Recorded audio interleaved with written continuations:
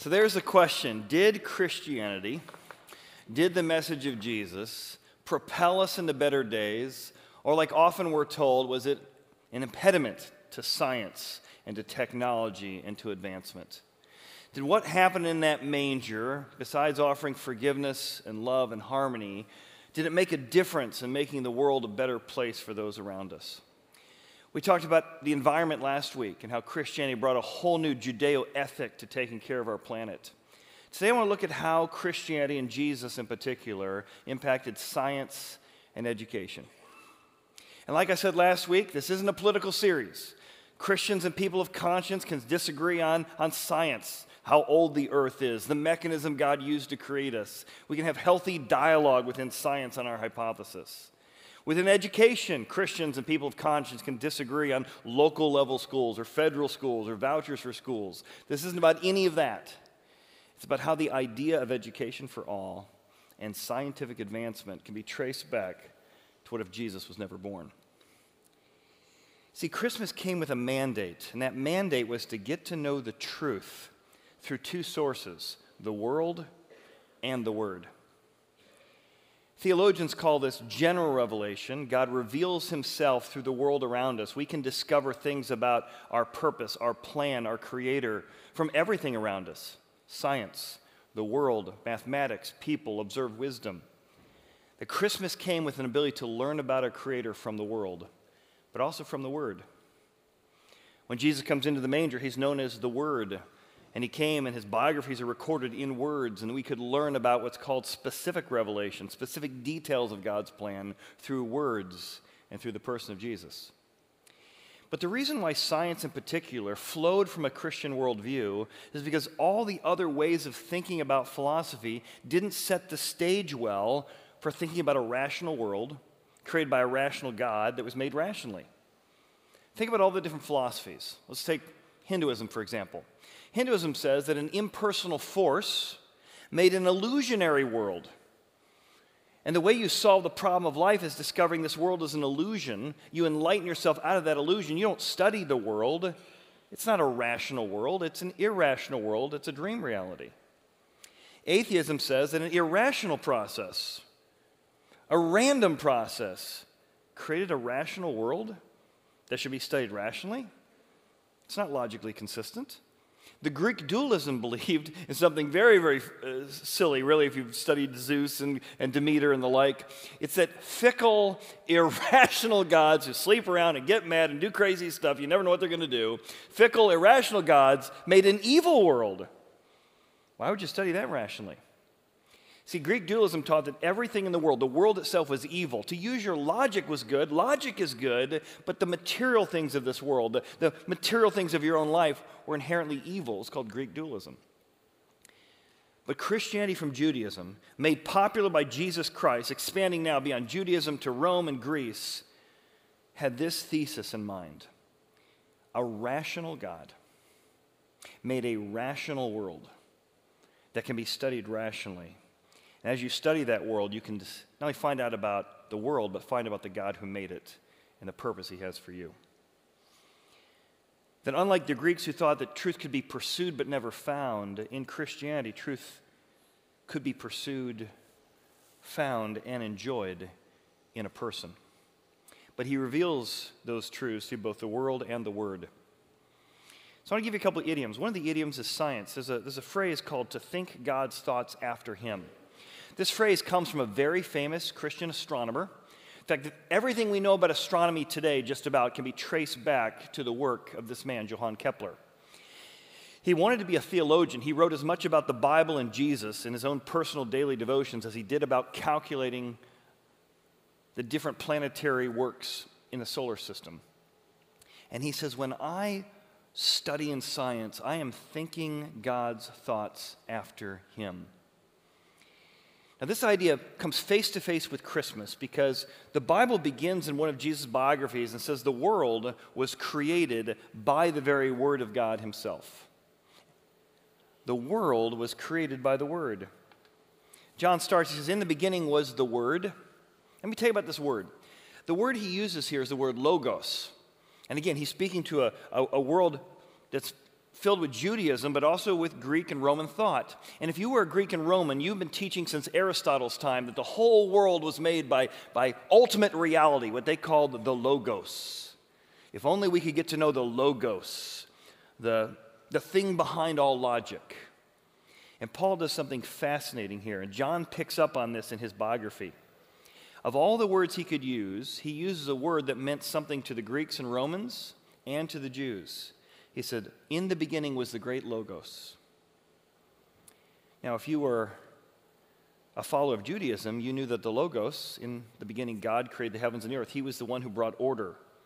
He was a personal God. But he took this idea of this idea of the logos from the Greeks, and he brings them together, and he says, in the beginning was the Word, the logos, and the Word was with God, and the Word was God. Then he says, all things were made through him. This is an outrageous claim, that all things in the world were made by the logos. And rather than the logos being something out there the Greeks talked about you could never know, the logos, the universal reality, came near in a manger. The Word, the logos, became flesh and dwelt among us. And we got to see what the purpose of the universe was like. We got to see what our Creator was like. He was full of grace and truth. Reading a book this year, it's called Truth and Beauty by a guy named Andrew Klavan. Andrew was a screenwriter. You've probably seen many movies he's done, some old Clint Eastwood movies like True Crime, and he's considered one of the best mystery writers in the world, Andrew Klavan. He grew up as an agnostic, but he loved literature, he loved the Romantics, he loved studying about any source of truth he could find. Well, his son, though they'd grown up Jewish, non-practicing agnostics, his son became a follower of Jesus. And Andrew, despite having an incredible career in Hollywood and novels and writing and everything else, he was shocked to find out that his son had become a Jesus follower. Intrigued, he began to search the world of literature and science for truth. And he began to read the biographies of Jesus. He would turn to his son and say, son, I don't understand why you come to this conclusion. I read about Jesus. I don't even understand what he's talking about in these Gospels. And as he began his conversion through the evidence to know Jesus, he said his son said something to him that changed his life. He said, Dad, you keep reading the biographies of Jesus looking for a philosophy or looking for a religion.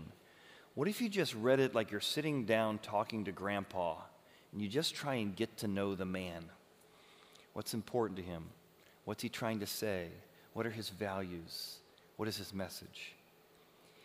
And that personal approach of beginning to see the claims of Jesus, who is he? What was he like? What does it mean for him to get to know you is what had Andrew Klavan move from being an agnostic cultural Jew to becoming a follower of Jesus in his late 40s. He began to see the world as a way to get to know the Word. And that's why sciences were developed by Christians, because the Word, Jesus, created the world, is what the Bible claims, and then the world can be a way in which to get to know him. In fact, several historians have recorded this. There's a historian who wrote a book called Free Enterprise and Capitalism Christianity. He says it this way: the rediscovery of the Bible and its message at the time of the Reformation, flowing together with the best in Greek logic and thinking, detonated a chain reaction leading to the explosion of knowledge which began at the start of the scientific revolution and proceeds with ever-increasing momentum even today. In fact, in his book, What If Jesus Was Never Born, there's two writers. You might recognize one, Alfred North Whitehead and Robert Oppenheimer. They stress that modern science was born out of Christianity's absolute insistence, medieval insistence, that a rational God made a rational universe that could be studied rationally. That was the platform by which searching for knowledge and truth in the world came from. And so it flowed through time. The things we take advantage of, the technologies we experience today, flow back to people who said, if a rational God made a rational universe to be studied rationally, what can I learn about the world and about God by studying the world around me? I mentioned one guy already. His name is Johann Kepler. Johann Kepler, imagine looking through his telescope, 16th century, and he was able to calculate all of the planets, all of the measurements, all of the timing of how every planet and all the moons he could see at the time moved. He was dumbfounded Though he wanted to be a theologian, he was a scientist. And everything we know about modern astronomy traces back to the work of Johann Kepler, his mathematician. He said, what was striking to me is whether it's in music, or whether it's in astronomy, or whether it's in the universe, the whole world speaks the language of mathematics. A God who is logical, a God who has a rhythm, a God who has purpose. And if God made the planets with purpose and rhythm, maybe he's designed us for purpose and rhythm as well. Well, his work and everything we know about modern astronomy will build up to a person you've probably heard of before, but he desperately needs a marketing director, and that's Sir Isaac Newton. Most people know only about Sir Isaac Newton that he dropped an apple on his head, right? Poor guy. It's all that's known of the guy. He's a genius. Everything we know about calculus today, he developed calculus, and most people only know that he had an apple fall on his head. But what he really did is he asked a question. He proposed a question that had not really been proposed before, and it was this. Why does an apple fall down because of gravity, and why does the moon and the planets orbit because of gravity? It's the same force. Why does one make it go round and the other make it go down? Well, I had a guy I interviewed here several years ago. His name was Mark Whitaker. If you don't know his story, he was part of the largest price-fixing scheme in U.S. history, and he was guilty of it. His wife found out about it, encouraged him to go to the FBI, which he did, and he turned himself in and became the longest-running FBI informant in U.S. history, exposing a world price-fixing scheme in the corn industry. He got commendations from the FBI, but had to serve about 10 years, and it was during his time in prison he came to know Jesus because of Christians who visited him and walked with him. But he's a scientist. He'd been a scientist his whole life. He spent all his time in prison reading the works of Sir Isaac Newton, who wrote as much about science as he did about the Bible. In fact, I just started getting to Sir Isaac Newton 5 or 6 years ago when I interviewed Mark, because I had no idea how much he'd written about the Bible and the mathematics of the Bible and the predictions of the prophecies that led to Jesus. But Sir Isaac Newton, who, in trying to figure out why apples fall and planets curve, he developed everything you and I know today as calculus. So if you hated calculus class, blame this guy. But if you've ever been in a building engineered with calculus, if you've ever got one of the technologies that NASA developed because of calculus got us to outer space, all of those things came because of the work of this Bible-believing Jesus follower, the father of physics and modern calculus. So as he calculated all the different movements of all the different planets, he then hires a watchmaker to build something much more complicated than this. I built this one yesterday, and let me tell you, it was not easy to build, actually on Friday. So this is with mathematical precision. You wind it up, and all the different planets would turn at all the different calculated percentages and timing that he had figured out. But this was hundreds of years ago. So the watchmaker that he hired to build this thing, it was monstrous, with all kinds of belts and turns and twists and gears that made the whole thing go. And he just was seeing a small demonstration in real time of what he had calculated in the cosmos. As he was watching this incredible invention that this watchmaker had created, one of his colleagues came in. His colleague was a skeptic toward God and Jesus and the Bible, but he loved inventions and loved science. His skeptic comes into Sir Isaac Newton, and he sees this incredible invention, much bigger with wheels and turns and all types of interconnecting pieces. And he says, "Who made that?" To which Sir Isaac Newton said, "Nobody." He said, "Well, you must have misunderstood me. This incredible invention, based on the cosmos with all the different turning and twists, who did you have make that?" Sir Isaac Newton said, "I heard you. Nobody made that." His friend wasn't catching on. He said, "No, I mean this invention that turns this thing around. It's clearly someone invented this thing." To which Sir Isaac Newton said, "Why can't you believe that a simple invention was made by no one when it's a mere model of the cosmos that you want me to believe was made by no one?" No, this is a mere model, clearly invented and made by someone with a brain, but it mimics an even greater grandeur design of what can be found in the heavens. And that became the beginning of a journey of two scientists beginning to talk about faith and God because of their love for science and Sir Isaac's love for faith and showing that the evidence pointed to God. Which brings us to another scientist. If you've ever drank milk, it's been pasteurized. And that pasteurized milk can be pointed back to Louis Pasteur, the father of modern biology. Everything we know about biology comes back to this guy.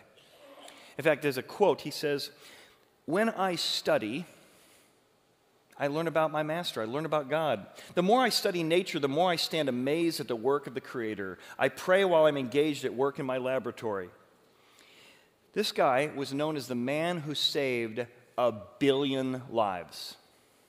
If you took Jesus out of the equation and took Louis Pasteur out of the equation, 1 billion people would not be alive today. This is the man who developed the vaccines for smallpox, for chlamydia, for TB, for anthrax. If you remember back in high school class, you probably learned that there was a time that people believed if you threw a pile of rags in the corner and you waited long enough, all of a sudden spontaneous generation, mice would run out of it. This is the guy who shut all that down.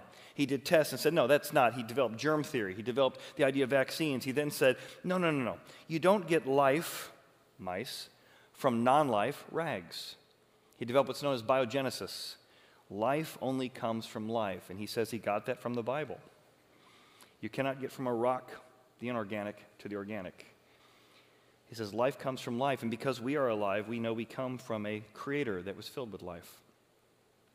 All of these ideas, the founding of biology, the founding of physics, the founding of astronomy, and I could go through just about every other major science, speak to people who are motivated to know the Word through the world around them. Even the scientific method we know today, right, was developed by Francis Bacon. Again, a Bible-believing Christian. And he said, unlike the Greeks who thought you could pursue truth but never find the truth, the Bible says that God wants the truth to be known, to be found. You can experience it, you can enjoy it. So he developed a method called the scientific method that said this truth is not only pursued, but it can be found. But he said, but also the Bible says that we as human beings have a tendency to lie to ourselves, to convince ourselves of things that aren't true. So let's develop a method of hypothesis and testing of those hypotheses to make sure we're not deluding ourselves or fooling ourselves. And since we serve an unchanging God and an unchanging world, if something is true, it should be tested and be provable over and over again. But his faith not only helped him in his pursuit of science and knowledge, but also in his facing of death. He would develop pneumonia on an Easter day, and he would eventually write in his journal that his hope and confidence in the next world was based on the evidence he had in this world. Here's what he wrote in his journal. "Knowledge is the rich storehouse for the glory of the Creator. Be merciful unto me for my Savior's sake, and receive me into your bosom." He was trusting, as a man of science, that Jesus would be the one to give him mercy and receive him into eternity. But he saw science as a storehouse to understand the Creator who had made him. What if that's true? What if this claim that science is thinking God's thoughts after him, what if there is evidence you might be someone who manages people? Maybe you're a psychologist, maybe you're a counselor, maybe you're somebody who manages people because you motivate them. Maybe you're somebody who works with numbers. You ever wondered where all the logic comes from, where all the rhythm comes from, where all the pieces? What if there's a truth all around you that your connection with God doesn't just happen on Sunday or during spiritual times, but all day long you're experiencing God's thoughts after him, managing people well, loving people well, serving people well, discovering new truths and new agendas and new strategies? What if all of this part of your life was a way to connect with the purpose God made for you? Suddenly, all of life gets infused with meaning and purpose, not just religious or spiritual activities. That's this mindset brought in from science. But then there's education. And education skyrockets as well in several different ways, because if science was about thinking God's thoughts after him, the mantra of education was, the truth will set you free. The truth will set you free. You see, to get to know the Word for Christianity meant you had to know words. Because if in this manger is the Word, then his biography is written out in words. And so to know the Word, you had to know words. So Christianity became a catalyst for literacy. Let me back you up to John's biography for a second. The Word became flesh and dwelt among us. And the mission statement of the church, what Jesus said, here's what I want you to be all about. He said, I want you to go, therefore, and teach people how to observe the things I have said. But what he said was written down in books. And so Christianity begins to spread education all through the world. Rich, poor, Greek, slave, everybody wanted to be educated so that they could know the truth and the truth could set them free. Now this started 100 years earlier with Judaism. During the Babylonian exile, they set up synagogues for the first time where Greeks, God-fearers, and Jews could study to get to know how to be literate. This came back to what's called the Shema. It's here in Deuteronomy. It says right here in the passage, "These words which I command you today will be in your heart. You shall teach them diligently." Judaism was a teaching philosophy. Christianity then exploded that beyond the scene, beyond Judaism, and now went from Judaism to Christianity. And everywhere Christianity went, into every single planet and every single continent, every single area, well, not planet, but every single continent, every single country, Christianity brought literacy. And don't take my word for it. Ask the Dalai Lama. The Dalai Lama says if you look at the impact specifically in India, just as one of many, many places that literacy spread through Christianity, the Dalai Lama said Christian missionaries make the greatest contribution in education and improving health care in the remote corners of the world. Because we want you to get to know the Word, but to get to know the Word, you have to first know words. Continuing in India, the National Education Minister said today, 30% of India's 1.25 billion people are illiterate. That's the population of the United States are illiterate today. And yet he said the reason we got up to 70% is because Christian missionaries have played a major role in taking education to the poor and the downtrodden in the country. And you can see this in China, you see this in India, all through history. To know the Word, you had to know words. Maybe you've never been to the Bible Museum in Washington, D.C. We just had a group of women go up there, but about once or twice a year, we'll take a group from Horizon, we'll go up to the Bible Museum, and just as a nature of how the Bible has influenced our culture, even if you don't believe it's God's Word, if you don't believe it's true, it is a major mechanism to understanding all of Western culture. And so, we bring groups of, sometimes it's couples up there, sometimes it's women's groups, men's groups, and they just go to this museum and study how the Bible has influenced everything around us, and it has. I'll give you an example. The Bible is the most translated book in human history. It's translated into 670 languages total. The next best choice, if you want to learn how to learn where your language might be from in a book, would be to go to The Prince. It's translated into 382 languages. So because the Bible's been translated more than any other book in the history, it's used as a source of literacy, teaching whole cultures their own language because of Christian missionaries. And the phrases we use, the codex we use, the way in which we communicate with each other today is because the Bible has given us the language and meaning to phrases. And so what we do today, go back one. So what we learn today, our language, our culture, our meaning, our phrases, they come from William Shakespeare, who also, as you saw maybe earlier in the service, in his deathbed, in his will, said that he was a follower of Jesus and trusting Jesus Christ as his forgiver and leader. Many of the phrases we use that you read William Shakespeare and you think it's full of cliches until you realize he invented all those cliches. They weren't cliches, they were original. How we talk and how we communicate come from that. But he got most of his cliches out of the Bible and popularized them. Here's just a few. See if you use any of these phrases today. Let there be light. Be careful of the forbidden fruit. Am I my brother's keeper? The gospel truth. I'm telling you the gospel truth here. She's the apple of my eye. Hey, we really scapegoated that guy in that project. A wolf in sheep's clothing, go the extra mile. There's literally tens of thousands of phrases that are just built into the codex of how we communicate that come directly from how the Bible has influenced our culture.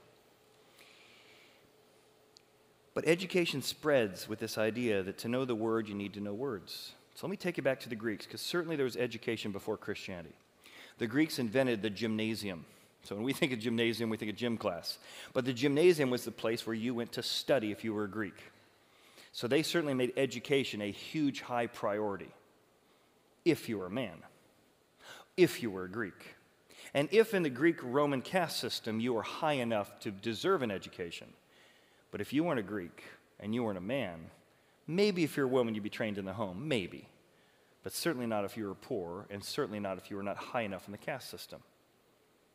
This particular university I got a chance to visit in Sardis, it's in Turkey, and it's a monstrous Greek university or gymnasium.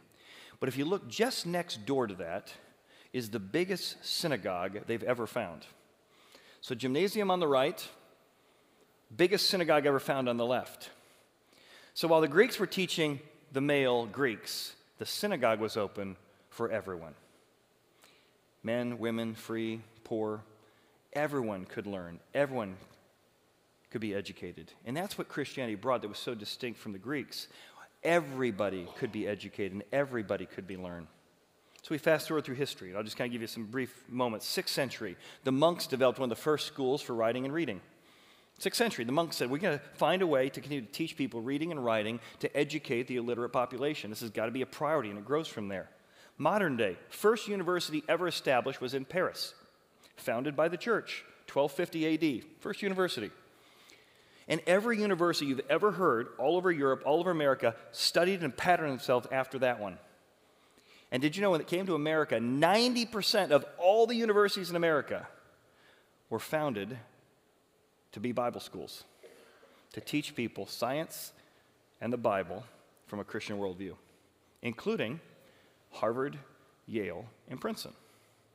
If I go look into their original logos, I'll put the logos up. The original logos, you can actually see the Old and New Testament still built into their logo today. Though their logo today and their motto is Verde, their original for Harvard was Truth for Christ and the Church. That was the motto for Harvard when they began. Yale, light and truth, have the claims of Jesus to be the light of the world, and I am the way, the truth, and the life. Princeton, the motto for Princeton, you can again see the Old and New Testament built in the logo, under God's power, she flourishes.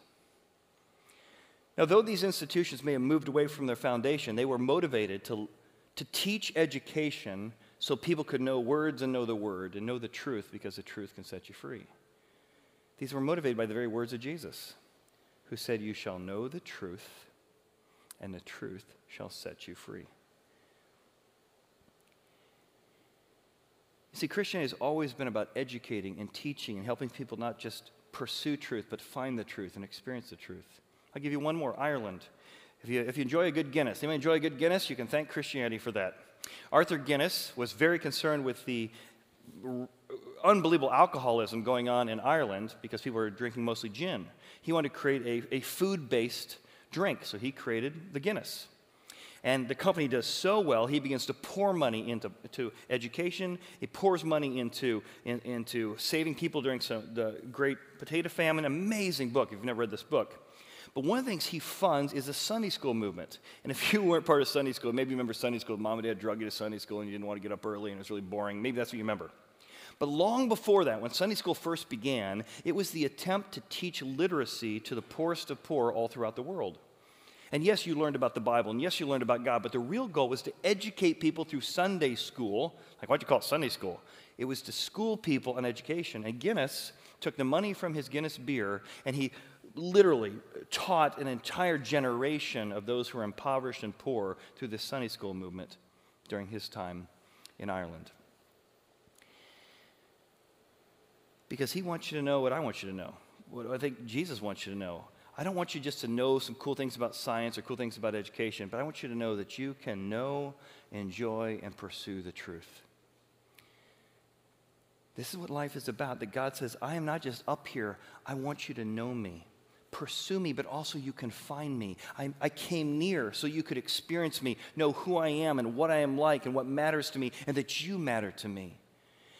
That truth can be enjoyed. Forgiveness is not just an ethereal idea. You can learn how to forgive somebody who's wronged you because you saw that I forgave you when you wronged me.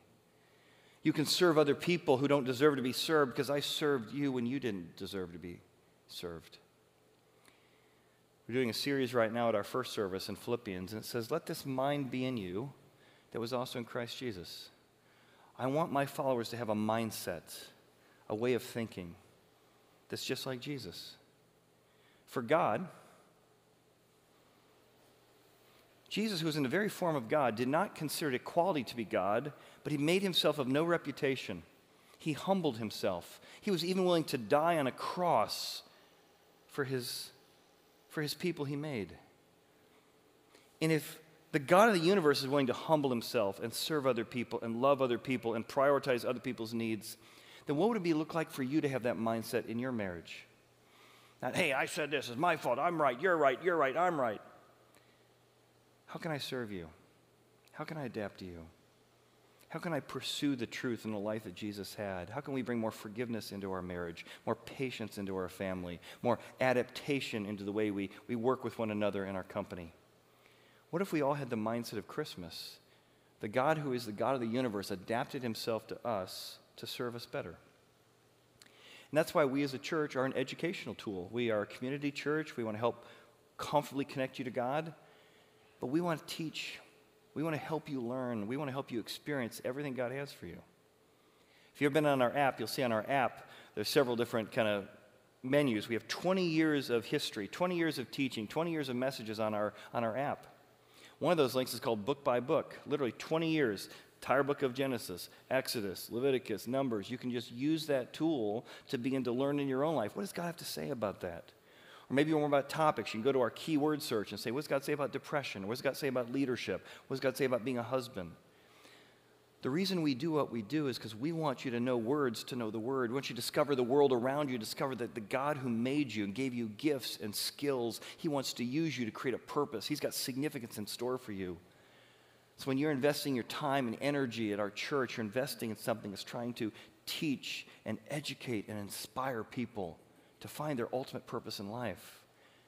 Because we believe that's why Jesus came.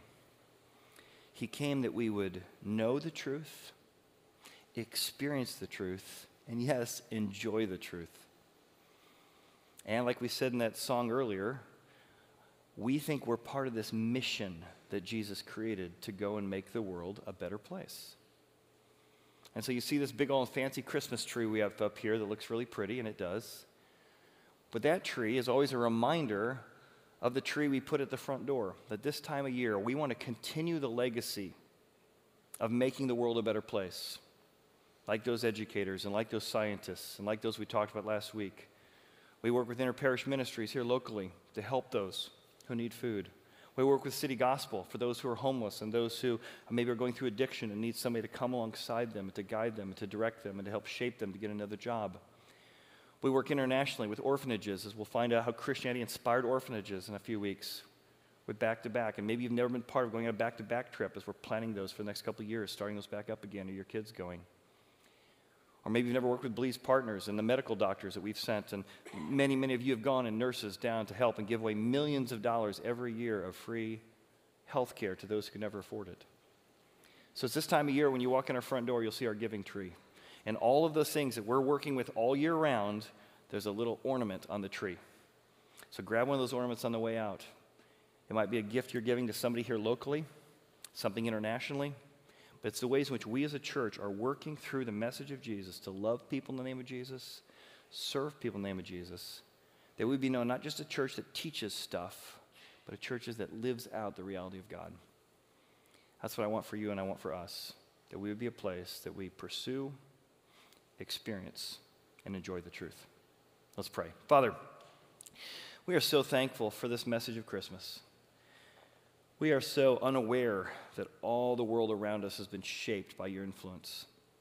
But Father, we ask that each person here would magnify that influence.